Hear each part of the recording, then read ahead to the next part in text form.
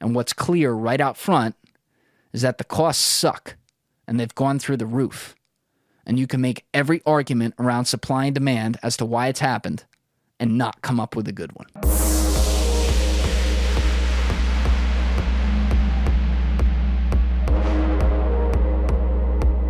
The reason I started this podcast is so simple. It's so simple. It's because I have questions about shit around me just like you do.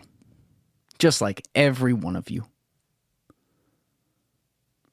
This world we live in has more information flowing and access to more information and resources than at any point in human history. And this is a great thing. It's a great thing. But it's also a tough thing. Because there's a constant flow of ideas and opinions and topics and subject matters. Half the time we don't know where to start. And the other problem is, on topics that matter or topics that we do start to look at, we only ever get surface deep. We don't really consider the reason, logic, and evidence beneath them. Instead, we accept 280-character opinions as creed and 60-second cuts as law. We listen to little stump speeches and one-liners that get played over and over again and assume that that's just how it is. And too often we don't dig deep. And in fairness, it's not everyone. There's plenty of people who do dig deep. But I see a lot of that content ignored. And the thing is, podcasting, as opposed to, and this is a vodcast too, it's on YouTube, but the audio aspect of this, as opposed to YouTube-only content or long written content, however you get your content where you have to sit down and focus with it.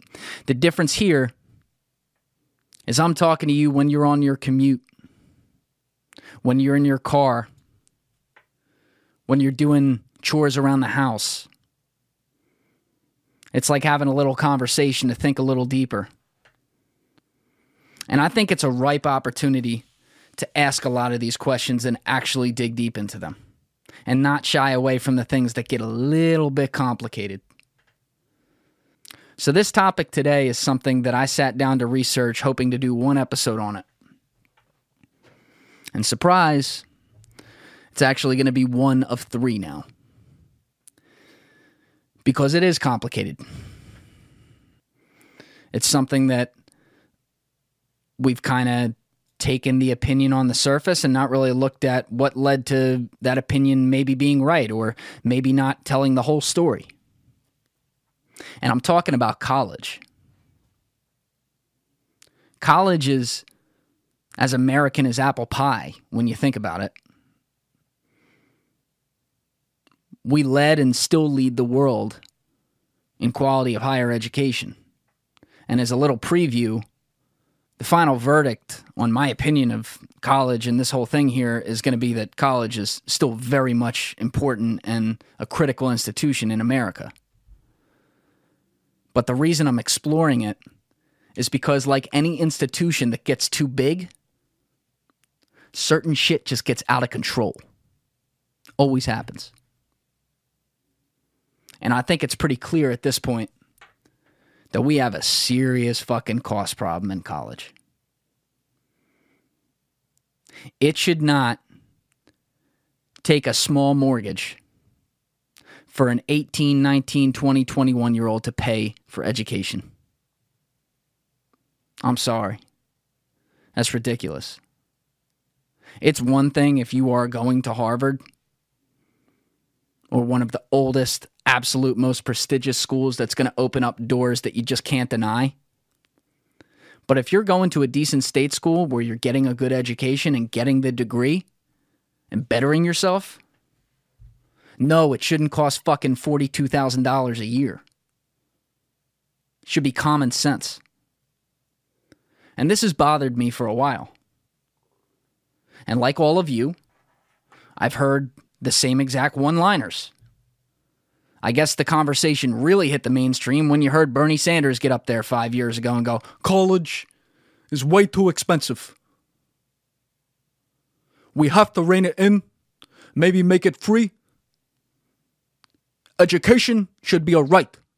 And it's not like his point is wrong. He raises a great point. I'm not so sure his solutions work. That's really a matter of opinion. But the conversation very quickly became, yeah, free college. And no one ever considered why we were where we were and what other more viable solutions might actually exist. So what I did is I sat down to research. And I started to try to find patterns. When did it get out of control? Why? What caused it? How out of control is it? Let's put some real hard numbers behind it. So episode 1 here is going to focus on the cost itself. When did it really start running? Why? And how far has it come? I'm Julian Dory, and this is Trendifier. Let's go! This is one of the great questions in our culture. Where is the nuance? You're giving opinions and calling them facts. You feel me? Everyone understands this, but few seem to do it. If you don't like the status quo, start asking questions. One of the first things they teach you in science class as a kid, I hope I remember this right, but I think it's right. Either way, the symbolism will be right. But one of the first things they teach you is that every flame starts with a spark. And it's a great example for everything that we encounter in life. Because you look at the biggest institutions, organizations, ideas, schools of thought, you name it. They all began usually with one person, or no more than a few, that thought of something one day, and one thing led to another, and so on and so on. So when you look at college, yes, it technically existed, I guess, in maybe as far back as the 18th century. I'm not entirely sure on that, but technically higher education has been around for a long time. That said, there's a clear line in the sand that occurred. And it occurred at World War II. And in a lot of ways, when you look at the history of the United States, you can draw the line at World War II and say before and after. Because the fact of the matter is, we entered that war after Pearl Harbor, and along with the Allied forces, we destroyed probably the greatest threats to humanity by sheer power, evil, and scale that have ever existed. And so, when we won that war, and when the United States really drove the bus that did it, our soldiers came home, and America had an opportunity to cement itself as the preeminent world power. And one of the ways that any great country cements its status within the world, one of the core tenets to it taking its place among the powers to be, is its ability to educate its citizens. And in education, there is no higher form of that than higher education itself, college education. And prior to World War II, college education was something that was pretty much reserved for the wealthiest in society. It's just true. It's a place that few people went, and those who did were usually from a lot of means. And the idea, as the veterans prepared to come home in 1945 and 1946, the idea that the U.S. government had was built on the tenets of what America was all about: life, liberty, and the pursuit of happiness. And again, their goal was to cement us as a power player, the power player, leader of the free world. Education's critical to that. But the way they wanted to accomplish it was to change the entire game, the entire definition of who had access to education. They wanted to make college the ultimate pathway for people to get to the middle class, maybe from the lower class, or to move up in the middle class from the lower middle class, or to move up to the upper class because they educate themselves and then go innovate and create things that everyone appreciates and make society better. It was a class mobility movement. And it also checked the box of educating the citizens of this country. So what did they do? They created the GI Bill. And the GI Bill sounds familiar because it's still around today. And it gave a lot of other benefits. It was built for veterans, but it gave a lot of other benefits to veterans. But one of the core tenets, and the one we're going to focus on that it had, was it provided about $500 per semester for every veteran to attend an institution of higher education. And by 1956, 2.2 million veterans had taken advantage of it. And in this, they created what I call a lineage effect. Meaning, the veterans who went to college and all their fellow civilians around them who followed them there as a result of that competition and seeing what the other people do and trying to do as they do. Everyone who got educated during that era wanted their kids to get educated. It created a cycle, a positive cycle in that sense. It also provided context for individuals who didn't get a college education during this era. Because even if they didn't, they saw so many other people do it. And then they watched them take advantage of it after the fact, such that these people, the uneducated ones, I guess you would say in this situation, wanted their kids to go to college. So pretty soon, part of the American dream became built on going to college. It didn't take long. But another major thing happened that provides context to this whole situation. And it happened when the soldiers came home. Think about it. They were gone 4 or 5 years, whatever it was.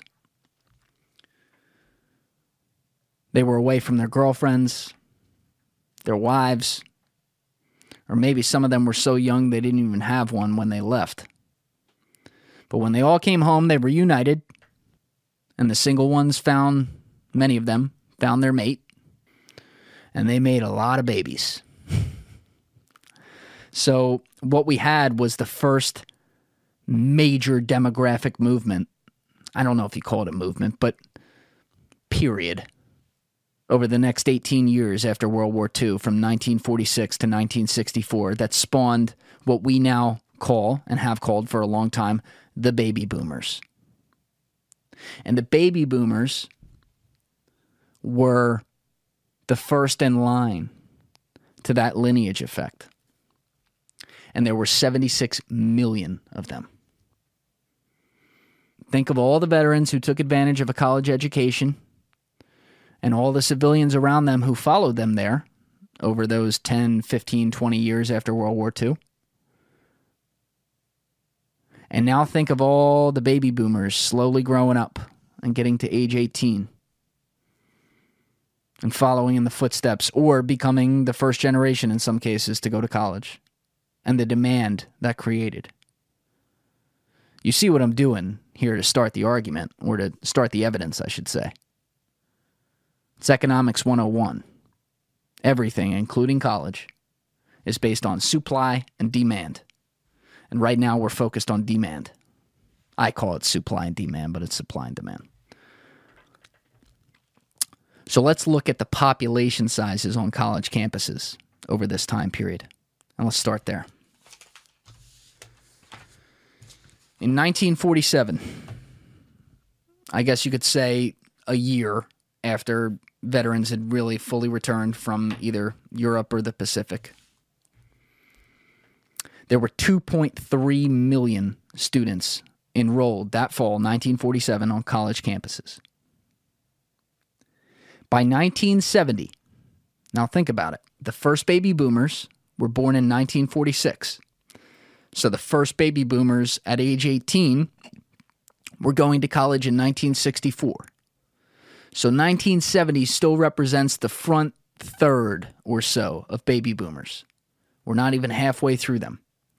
But in 1970, the fall college population was around 8.6 million. So it went from around 2.3 to 8.6 in 23 years.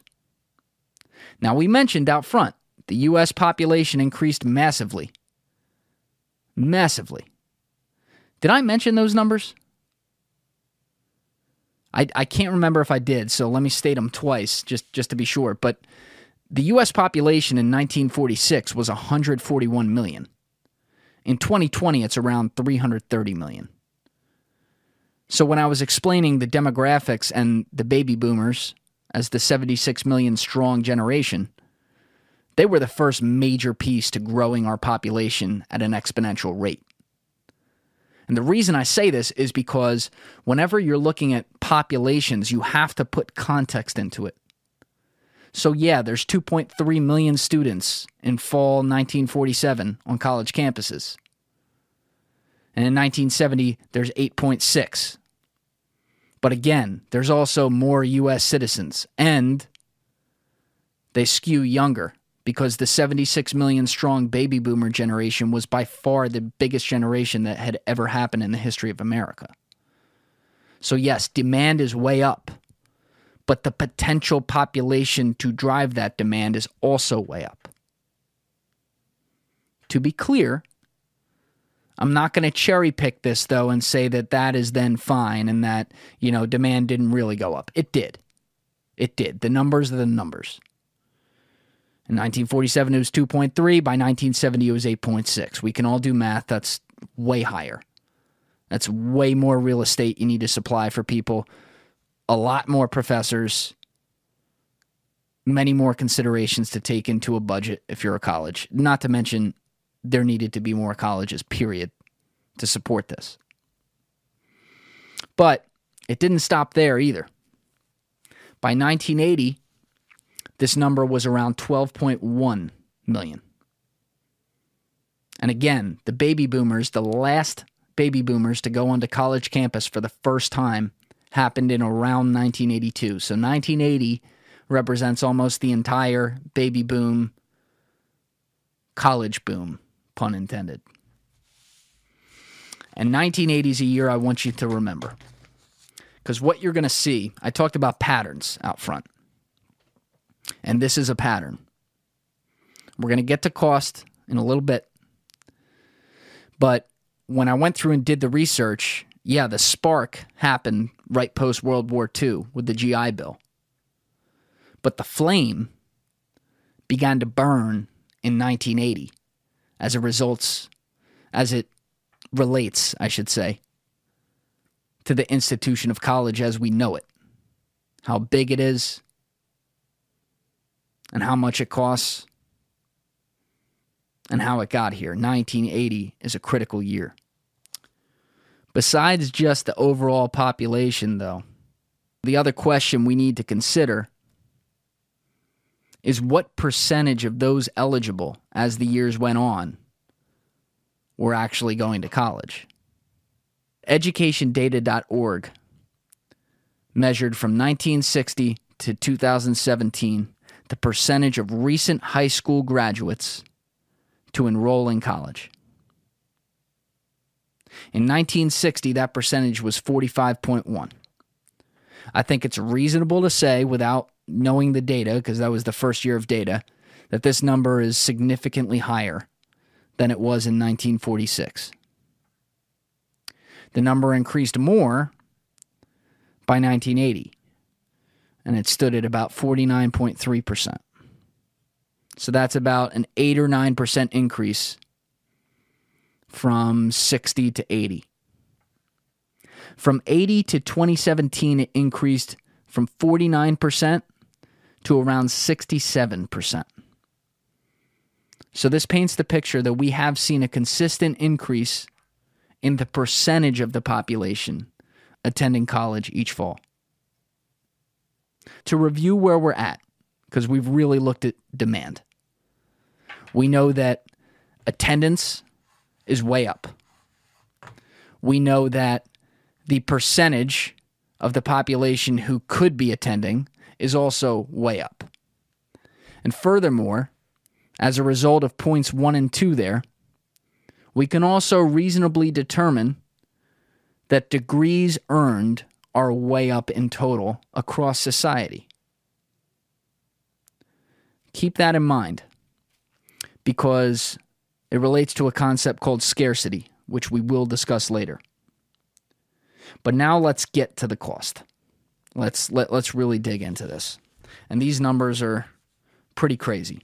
So again, we go back to the NCES for this data. And what they did is they measured the cost of college as a weighted average through 2016-2017.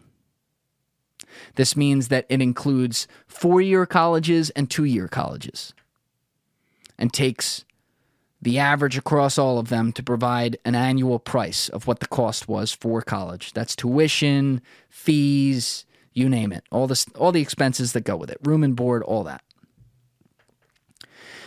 Very important to note, though, that they measure this in real dollars, meaning all the numbers I give you are based off of 2017 dollar worths. So it is comparing apples to apples. What I want to point out right away is that in 1963-1964, that school year, to be clear, that is the last year before the first baby boomers came onto campus, the cost of college was $9,818 in 2017 dollars. In 1980, almost all the baby boomers have come through now, the average cost of college in 2017 dollars had fallen to $8,687. So over a 17-year period, give or take, the cost of college went down around 10%. And to remind you, the population on college campuses went way the fuck up. I gave you the 1970 number. I can tell you the mid-60s numbers were in the 6 to 7 million on campus handle. In 1980, it was at 12.1 million. So roughly, the number of students at college doubled, and the price went down 9, 10, 11%. Now look, we know where this argument's heading. We know that I'm going to tell you the cost of college is ridiculous on an average basis. I mean, it's fairly obvious. What I'm not going to do is cherry pick things on the other side of that hypothesis that shouldn't make sense. And to me, the cost of education going down 9 or 10% when the demand by a population basis literally doubles makes no sense. That probably shouldn't have happened. That said, possible explanations for that could be the economics of the times. So think about it. The 60s spawned the hippie movement and Vietnam, which wasn't exactly popular. That went into the 70s. Then, in the second half of the 70s, we had the oil crisis, and we had a recession. But keep that in mind, because guess what? We have had recessions since 1980. And if a recession is what drove the price to be controlled and to even go down for colleges, it certainly didn't do that post-1980. So, where are the costs today? That's what everyone wants to know. Well, as I said, the average cost of college all in was $8,687 in 1980. In 2016-2017, that cost was up to $23,061, an increase of 165.4%.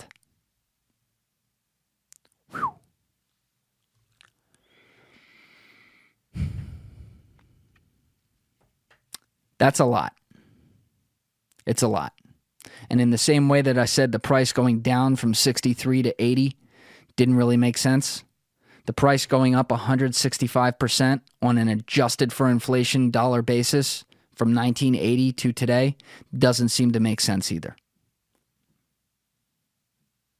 So what about when we put this into context of the cost of other things, though?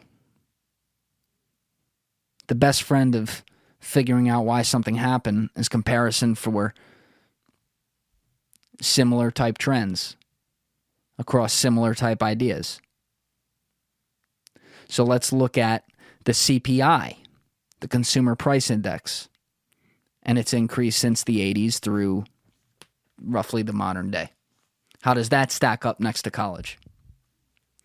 According to inflationdata.com, from 1985 to 2011, the Consumer Price Index increased by about 114%. By the way, the Consumer Price Index measures the costs of products and goods and services. I mean, that's the best way to put it. It's not a perfect definition, but it's basically what we're paying for the things we buy in a basic economy. In that time, college costs, according to this data, went up 498%. Now, let me play devil's advocate for a second. Let's say these numbers are bullshit, because I got to be honest with you. When I've looked at CPI numbers and some things related to that, and I've looked at different time periods of college, I've seen some variances. So I don't want to trust that on the surface. What I will say, though, is every number I have looked at has seen a significant difference between the percentage increase of CPI, or something like it, and the percentage increase of college since the 80s. So to play devil's advocate, let's say that the CPI increased by 114, like I said, 115, but college costs only increased 200%, 40% of what they're saying it increased. That difference is still ridiculous. It still leads to serious buying power problems for the average American to pay for higher education. And when you really put this into context, you look at statistics that show different class buying powers over that time. And somebody who does a great job of this is Steven Pinker. He's a psychologist out of Harvard. I guess one of the most famous in the world. I think he's brilliant. But in his recent book from 2018, Enlightenment Now, he measures every class of society around the world on a scale of 0% to 100 versus the wage increases over time. And I think his data is from 1988 to 2008. And this has been a trend that exists over the last 2, 3, 4 decades, according to him. And the chart that he showed was 88 to 2008. But the x-axis represents all the classes of world society. So 0% on the left side is like the indigenous peoples who don't trade in money and live in the mountains, which exist in some places around the world. And the 100% are the billionaires. When it comes to rich countries like the US, like France, like the UK, like Germany, the lower middle class, which is always the biggest percentage of the population, exists around the 80 to 85th percentile in the context of their ranking in the world. And on this particular chart, and I will provide it in the show notes, what we see, my hand on the camera is way above my head. But what we see is on the left side, after the 0%ers, wage growth is way up here, growing like crazy. And then when we get to about 75%, it starts a swan dive. And by the time it's at 80%, which is where our lower middle class exists in rich countries, it literally goes negative on an inflation-adjusted basis. And it stays negative until about 85%, and then it starts to turn positive and head straight up through the upper classes. What this means is that the middle class of the U.S., and specifically the lower middle class, which is literally the main target of the post-World War GI Bill movement towards education, has seen their buying power in the economy, in not just the U.S. economy, but the global economy, fall since the 1980s, while the rest of the world has seen theirs rise. And so the lower middle class, and then the lower class who, even though their wages have risen, they're still the lower class and they don't have a lot of buying power. The lower middle class and the lower class of the United States have way less of an ability to pay for college, whether that be the parents or the kids who are trying to go. And so I mentioned the recessions that could have led to the price decreases heading into 1980 earlier. Well, what about our recession since then? What's happened to the price of college in the context of, say, I don't know, the most recent one where the banks almost blew up the whole fucking world, the Great Recession in 08-09? In 2009, the cost of college, according to the NCES, was around $19,300. By 2016-2017, it was over $23,000. It was an increase of 19.51%. So after the Great Recession, on an inflation-adjusted basis, the cost of education went up around 20%. We'll dig into why that happened more in our next episodes. But as a preview, what happened in the wake of the recession is states lost a ton of money because they were all exposed to all the bad bonds and the housing market. And because of this, they cut funding to colleges left and right. States still fund colleges, but they funded them a lot more prior to the Great Recession. So colleges, unlike everyone else who just took a hit, colleges said, fuck that. And they jacked up the prices. So even as there was one of the greatest wealth losses in the history of this country, arguably the second greatest behind the Great Depression, even as that happened, people had to shell out more just to go to college. So, we covered the demand, and we covered the cost that eventually came out of it. And what we know is that the cost since 1980 has been the big movement. So what about the supply?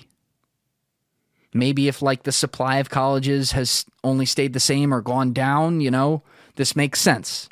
A lot more faculty has to be hired, more real estate bought at colleges, etc., etc.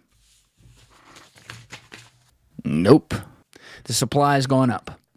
To be clear, in 1980, there were 3,231 total 4- and 2-year colleges, Title IV degree-granting colleges, meaning they can accept federal aid. By 2017, that number was at 4,360. That's an increase of just under 35%.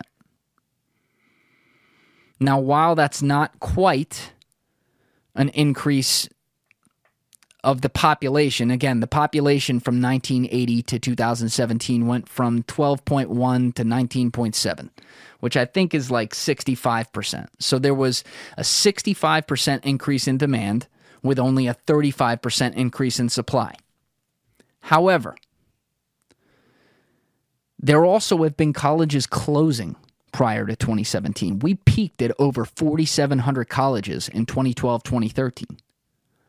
So in a span of 4 years, around 400 colleges had to shutter because they didn't even have demand, which leads one to believe that the supply is plenty high enough or too high to sponsor or cover the demand. And yet, in this time period, demand up 65%, just raw numbers by population on campuses, and supply up 35%, just raw numbers by population of total colleges. In this time period, costs have gone up 165%. To put that into context, if you are an in-state student going to a public 4-year college, you are still paying on average over $25,000 a year. That is a 6-figure education for 4 years. You might live down the fucking street and you are paying over $100K. This is according to a link I'll provide, valuepenguin.com. It's got a bunch of backslashes too, but it goes through public 2 years, public 4 years in state, public 4 years out of state, and private 4 year. By the way, if you're out of state, you're paying over 40 G's a year. And my God, if you decide to go to private school, over 50. God forbid you do a 5-year degree. That's a sizable mortgage at a private university. Crazy. So, the first thing I want to ask before we move on to the next episodes is, could there be another logic a little bit beyond the supply and demand to explain this? And one of the things I look at with any kind of brand, any kind of product, anything that people want in a marketplace is a concept that, frankly, is often ignored. And it's the idea of scarcity. So, best example. Not the best example, but an example. Last year, I think I saw a number, there were maybe 8,400 Ferraris produced. Now, Ferraris are viewed as some of the best cars in the world. You know, the fucking hood costs more than a lot of homes in America. And they sell for exorbitant prices. So let's just say, there's all different Ferraris, but let's just say the average Ferrari sold for $300,000. If this year, instead of 8,400 Ferraris, the company instead produced, 30,000 of them, hypothetically, shouldn't the cost go down? Yeah. Again, scarcity is the third frontier of supply and demand, but it is still literally explained by supply and demand. Higher the supply, demand stays the same, lower the price. Higher the demand, supply stays the same, higher the price. So looking at college, just going through things we've already gone through, what about the concept of scarcity in context of the numbers we've given? Well, for one thing, we looked at the percentage of recent high school grads. That's gone way up. From 1980, it was 49%. Today, it's roughly 67%. And what that points to is more degrees being given out. Yes, demand's up, but more degrees are being given out on a percentage basis of society, to say nothing of mathematical numbers. So does a degree mean less? Maybe. It certainly means less at some colleges. I mean, there's a saying at this point, and frankly, it's true, that unless you go to like an Ivy League or Stanford or something like that, the only thing college really helps you with is the first job. Then no one really gives a fuck where you went. And I'll second that. And that's not based on data, that's based on opinion and experience. I could be wrong about that. If you want to argue it, I'm open to it. But the more degrees that are given out, the less one degree means. And yet, the way more we're paying for it. Something there doesn't add up. Secondly, the supply. Supply needs to keep up with demand to control price at a similar level. I think they called that equilibrium. I hope I'm right about that. I'm definitely right about that. Right? I'm right. That's right. Yeah, equilibrium. So technically, if we're looking at the raw percentages that we just talked about 3 minutes ago, 35% increase in supply is not as much as around 65% increase in demand. Okay. If that told the whole story, and I don't think it does, because again, we've had to see colleges close because they don't have enough demand over the last 5-6 years. But if it did tell the whole story on the surface, that delta of 65% against 35%, nothing about that solves for a 165% increase between it. Again, it's not making a resource that's significantly more scarce. Because technically, if demand goes up past supply, things get more scarce. Because more people want it, and therefore less people can have it because of the price control. But it has to go up in context, one to the other.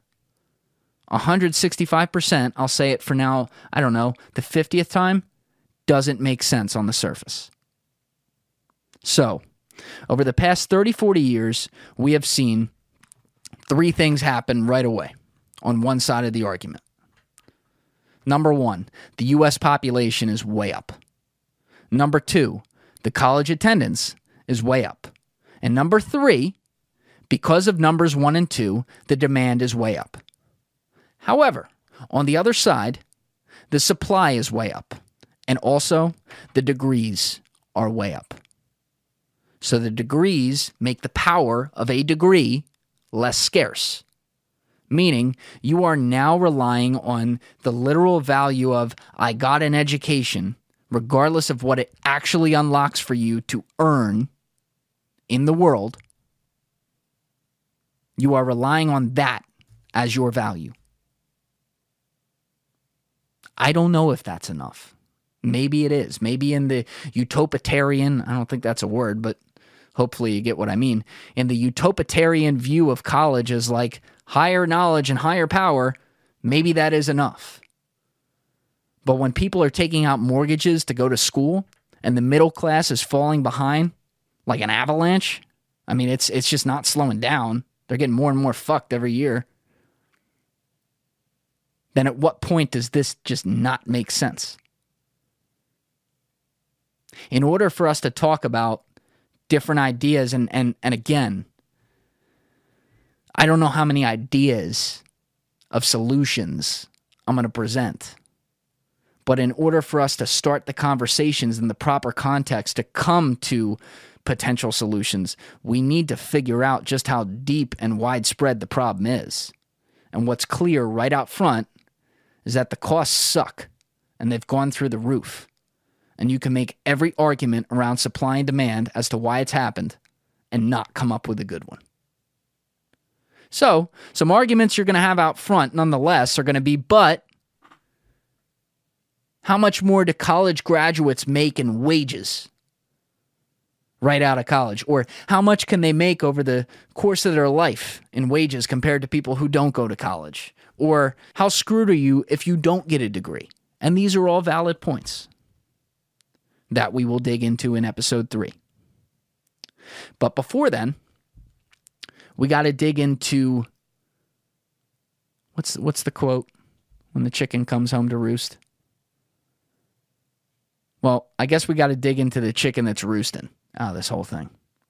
Something that's grown to a centerpiece of, frankly, societal issues over the last 2 decades in particularly. Directly correlated with the massive increase in cost. And that is the student debt crisis. I'm Julian Dory, and this is Trend of Fire. Catch you later, guys.